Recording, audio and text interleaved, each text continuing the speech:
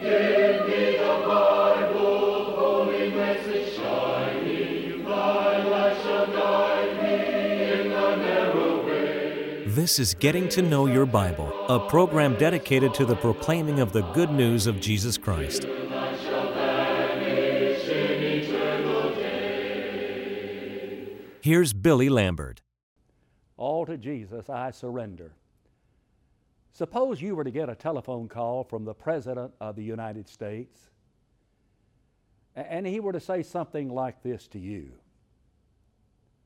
You know, I want to do the very best job I can as President of this country, and I need your help. I need you to tell me what you really think is at least one thing that I need to be focusing on as president. How would you answer him? You said, well, I'll tell him to focus on the drug problem we have in this country.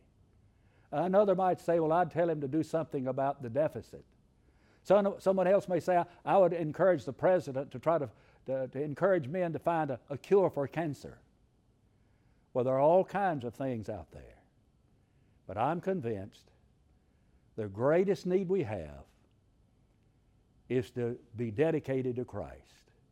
Today I want to speak to you on the theme, all to Jesus I surrender. Now, on Getting to Know Your Bible, we offer free Bible correspondence course, and what we would like to do right now is pause long enough for you to learn something about the course itself and how you can study the course in the privacy of your home.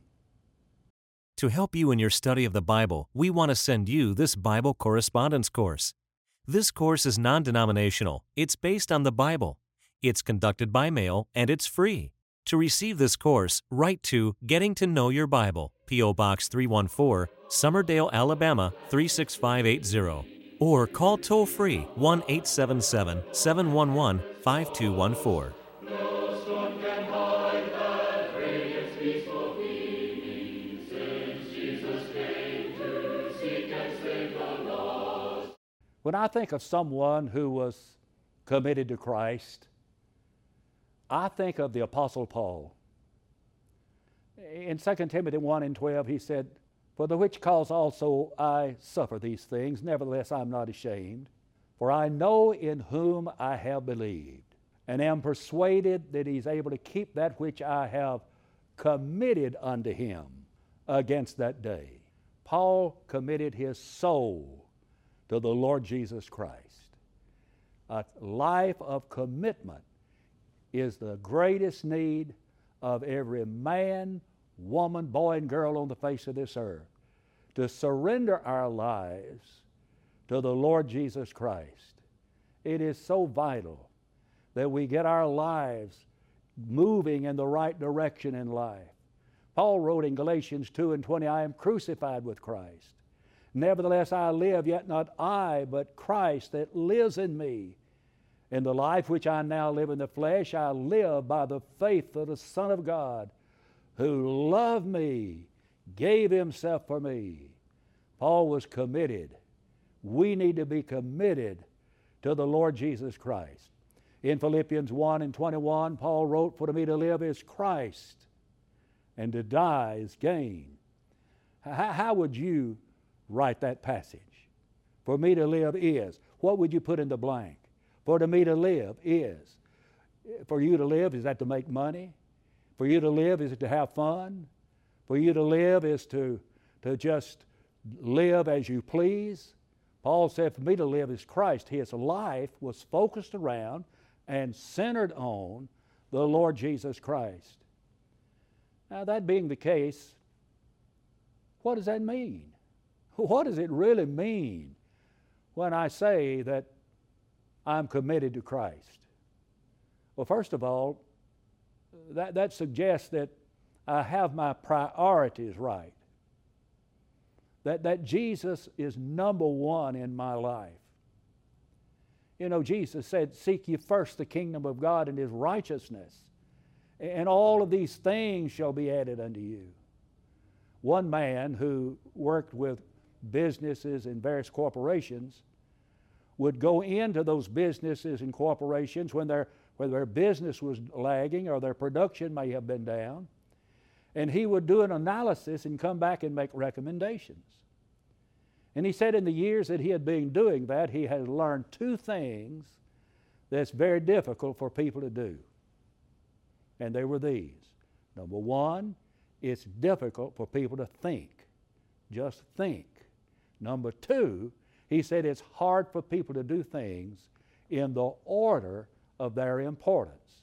When you're committed to Christ, you have your priorities in the right order. He is number one. He is first in your life. Several years ago, I went with a group of preachers to Texas to attend a lectureship. And while there, I heard one man talking about his priorities. And his lesson went something like this. Now, God is a priority in my life. And he said, the church is a priority in my life, and preaching is a priority in my life, and my family is a priority in my life. And as I recall, there was another one, but I don't remember the fifth one. And I think I know what he meant, but those are things that were valuable to him. Those were things that were important in his life. But you see, when you really get down to it, Jesus is number one. And there aren't any other numbers. Everything about my life ought to revolve around Jesus Christ because He's first in my life. So sometimes people try to compartmentalize their lives. They'll have their social life in one compartment, and they'll have their family life in another compartment, and they'll have their work life or their business life in another compartment, and then their spiritual life in another compartment. And they don't allow any of those compartments to overlap one with the other. But I'd suggest to you that when Jesus Christ is number one in your life, that He is involved in every phase and every facet of your life. He's involved in your business life. He's involved in your home life. He's involved in your recreational life. He's involved in your home life, in your church life. Because Jesus is number one. And we need to focus our lives upon the Lord Jesus Christ. You know, we can do a lot of things in this world. And we think we're doing the right thing. But if we're not careful, we will miss the purpose of going through this old world. I read a story once about these two captains, and they were going down the Mississippi with their steamboats. And one of the captains was carrying a load of ham to New Orleans. Well, the steamboats got in a race. And the man carrying the hams told the crew, says, throw the fuel on. And they said, we're almost out of fuel. He said, we can't stop. We can't stop. He said, start throwing the hams in the fire, in the furnace. And they did. And they won. They got to New Orleans ahead of the other boat. But guess what? When they got there, they didn't have any hams to deliver. They won the race, but they forgot the purpose of the trip. Let's never forget the purpose of this trip. The purpose of our trip in this whole world is to serve our Lord and to go to heaven one day. When you're committed to Christ, He's number one in your life. To be committed to Christ means that you're not going to allow anyone or anything to come between you and your worship of and your work for the Lord Jesus Christ. Listen to Him in Luke 14:33, where Jesus is addressing the subject of discipleship and the cost of discipleship. Jesus said, whosoever he be of you that forsakes not all that he has cannot be my disciple. That just simply means I cannot allow anything or anyone to interfere with my serving Jesus. Sometimes we let the smallest thing interfere. We let the most insignificant things interfere with our serving Him, but not when you're committed to Him Now, when you're really committed to Jesus, folks, you try to do your best for Him. And I'll be honest with you, I feel uncomfortable talking about this, and for this reason, I think the Lord is worthy of better service than I can render. The Lord is worthy of better sermons than Billy can preach. But we need to strive to do our very best. I'm sure there's some women watching right now. And ladies, let me tell you this. One of the greatest compliments ever paid a woman is found in the Bible. And Jesus is the one who gave the compliment. And it's found in your Bible in Mark chapter 14 and verse 8. And this is what Jesus said. She has done what she could. She has come beforehand to anoint my body for the burial. She's done what she could. You know, when you do what you can, it's difficult doing any more than that. So when I preach a sermon, I need to do my best. When we pray a prayer, we ought to do our best. When we ought to do the very best that we can. I believe God desires excellence. You know, the Old Testament says this of God, holy and excellent is His name. And the one whose name is excellence deserves excellence in our living. Do your best. But a fourth thing I think is suggested when we say we're committed to Christ is that He's the Lord of my life. He's the Lord of my life. And there He is Lord, isn't He? In the 4th chapter of Ephesians, Paul wrote, there is one Lord. There is one Lord. In Acts chapter 10 and verse 36, Peter said that He is Lord over all. A number of years ago in Mobile, Alabama, where I was living at the time, out beside Interstate 65 that goes around the city, someone had erected a great, nice billboard that read, Jesus is Lord of Mobile. And I applauded them for that. But the fact is, Jesus is Lord of the universe. Jesus is Lord over all. In Romans 14, Paul said He's the Lord of the living. He's the Lord of the dead.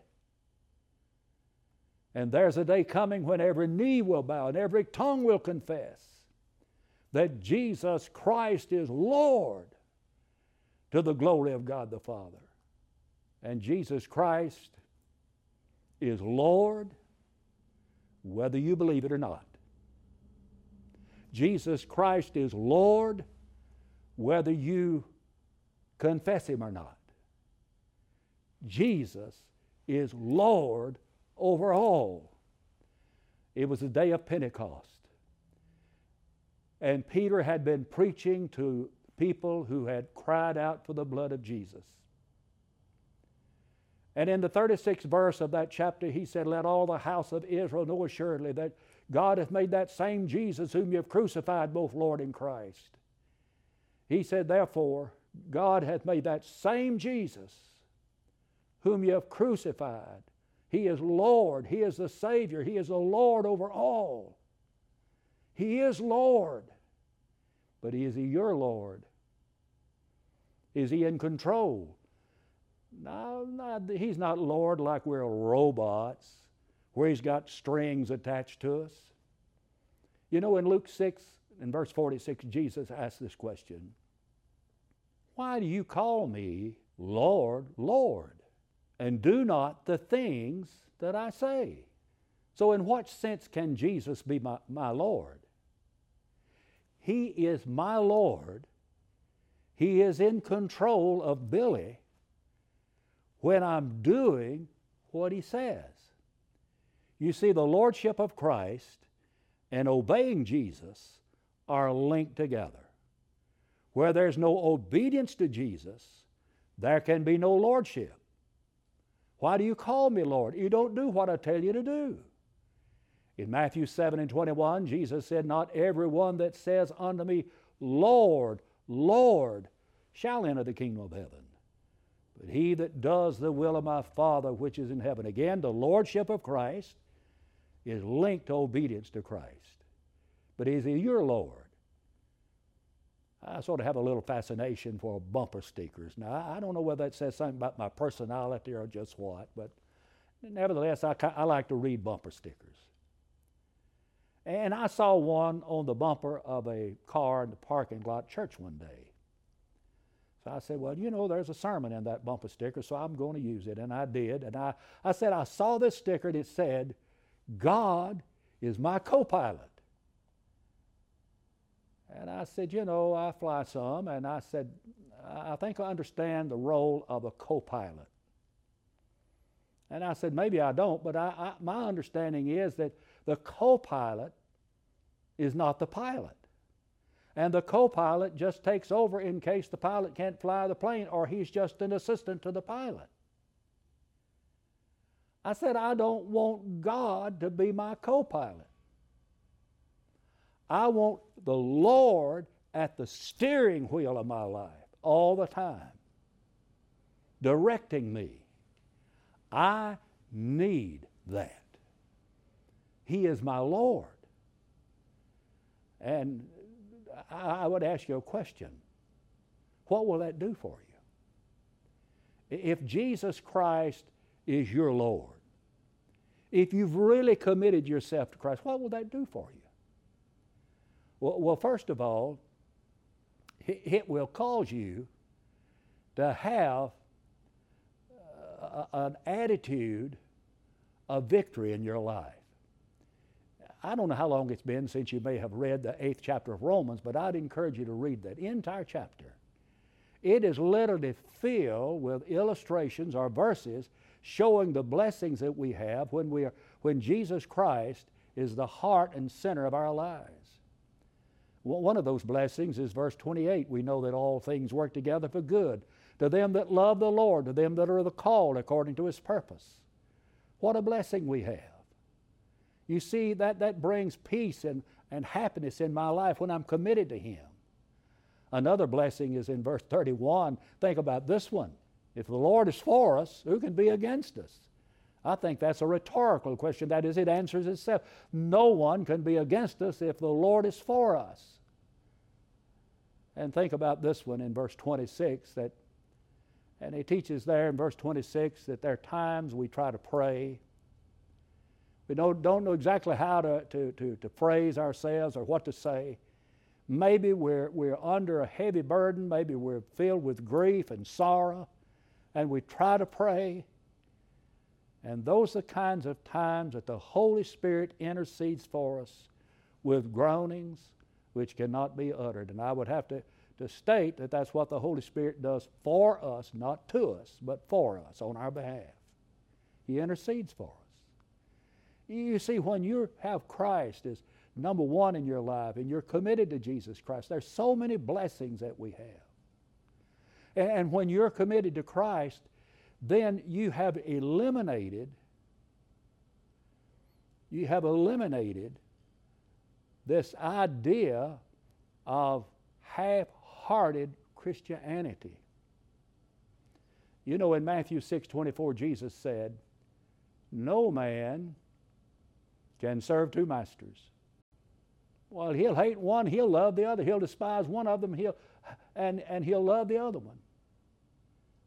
You can't serve two masters. And when we're committed to Christ, we've solved that problem. I read about a fellow who was shot back during the Civil War. To me, it sounds like a made-up story, but it's really a good way to think about this. He didn't want to fight for the North. He didn't want to fight for the South. So what he did instead is he straddled the fence. He wore a northern jacket and he put on a pair of southern pants.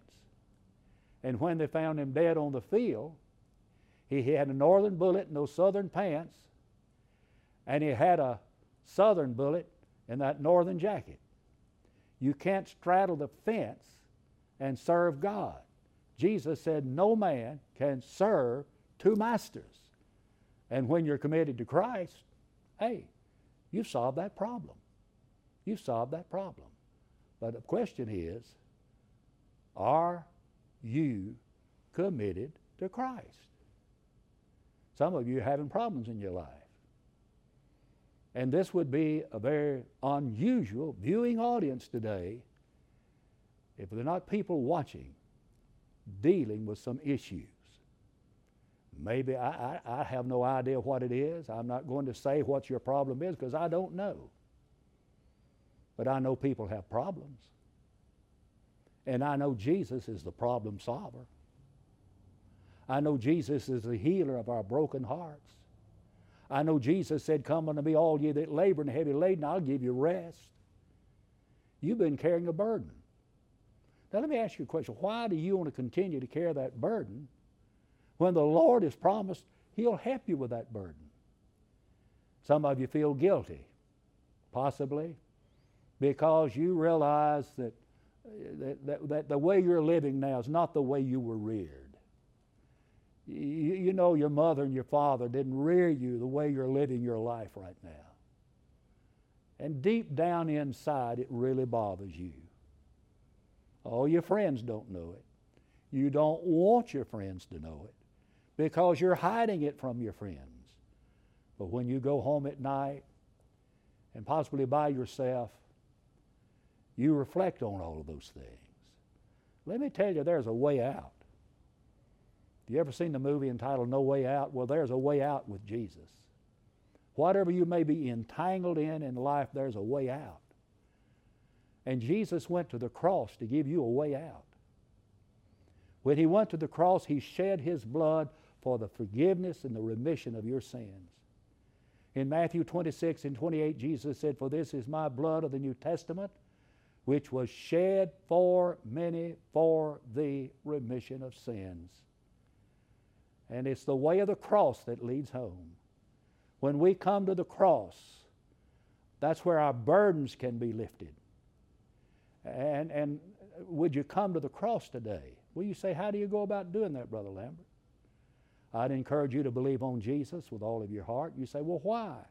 Well, not because I tell you to, because Jesus said, "Except you believe that I am He, you'll die in your sins."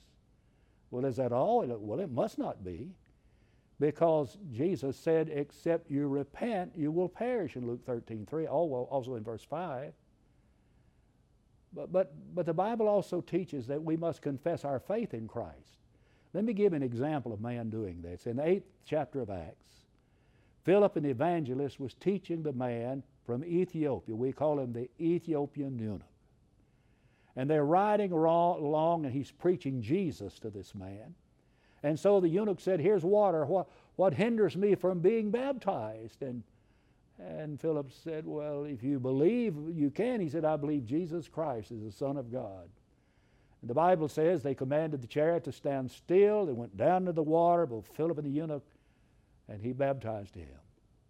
And when they were come up out of the water, the Spirit of the Lord called Philip away, that the eunuch saw him no more, and he, that is the eunuch, went on his way rejoicing, because now he had committed his life to Christ.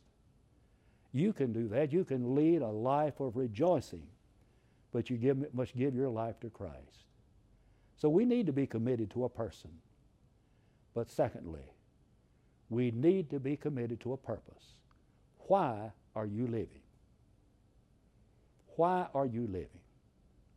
And I'd suggest to you that the only purpose for which we are living is to bring honor and glory to our God. Paul in 1 Corinthians 10 and verse 31 says, "Whether you eat or whether you drink, do all to the glory of God." Everything I do should be to honor God.